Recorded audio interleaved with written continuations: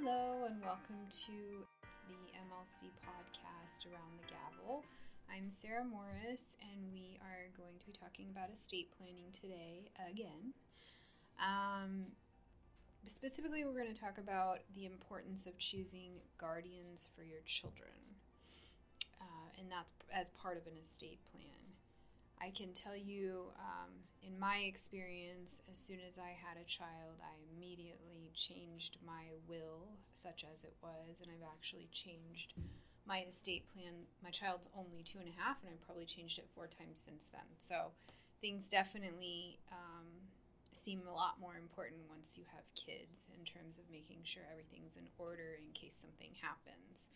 So as part of your estate plan, if you have children, is making sure that you nominate and appoint a guardian to take care of them in the event you and your spouse pass away.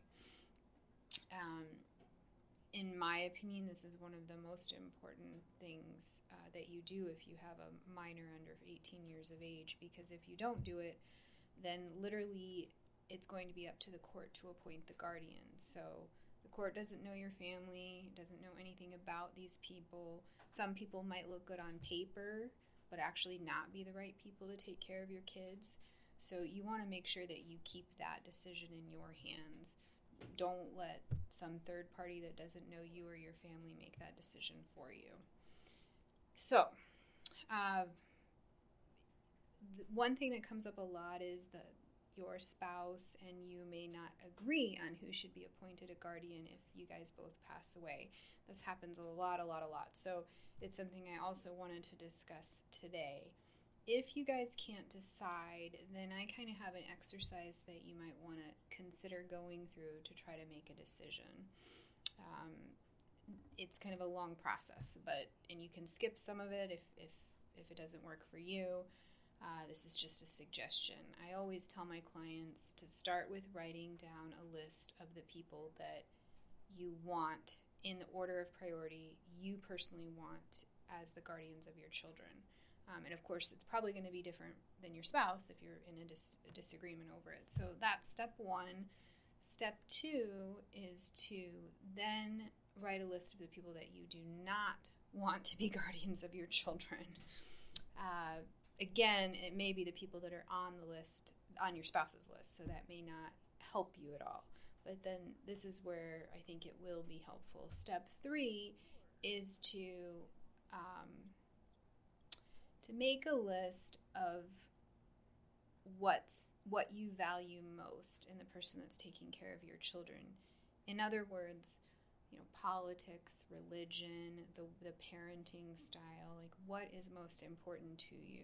Do they need to be Catholic? Do they need to subscribe to a certain parenting style? Do they have to be Democratic, Republican, whatever it is? Write it all down in the order of priority. Once you figure out what your value actually is and your priority over the value, I think this is going to be a game changer for you, because then you're going to want to write a list of the people that, in the order of priority, that you would be okay with being your children's guardians. So this is where at this point you guys are going to compare lists, and when you find a match, even if it's number 3 for you and number 2 for her, or vice versa, probably pick that person for the moment, because again, it's better than the alternative, which is somebody that doesn't know you or your family picking it for you if you're no longer available. And the other thing is, you pick that person now, you can change it many, many times. Like I said, I've already changed my estate plan 4 times since our child was born 2.5 years ago. So this is not something set in stone. You can always change it. It's better to have somebody in place than to just leave it up to fate, leave it up to some random person that's sitting on the bench. I wouldn't do that. I'm sure there's a happy medium somewhere. And again, I think it all does come down to what are your values? What do you care most about? Not necessarily the person, but like, do they, are they the type of person that could take care of your child? And just to mention quickly, there are many different types of estate plans.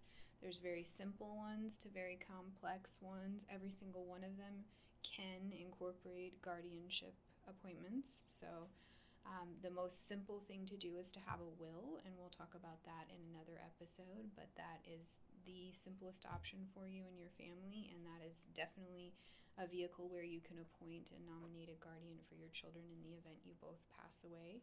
So if you want to talk more about this or you have additional questions, as always, you can call our office. I always offer complimentary phone consultations for 15 minutes, so please give us a call if you have any further questions or you want to start an estate plan. Thank you for listening.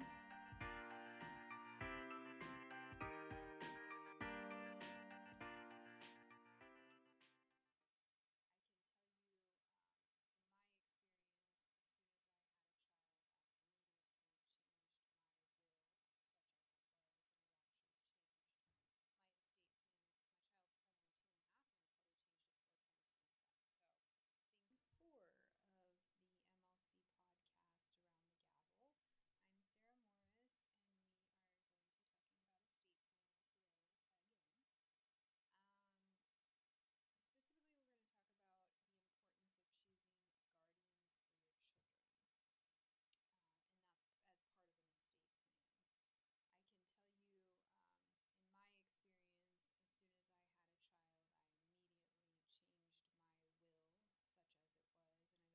can tell you, in my experience, as soon as I had a child, I immediately changed my will, such as it was, and I've actually changed my estate plan. My child's only 2.5, and I've probably changed it 4 times since then. So, hello, and welcome to episode 4 of the MLC podcast Around the Gavel. I'm Sarah Morris, and we are going to be talking about estate planning today again. Specifically, we're going to talk about the importance of choosing guardians for your children.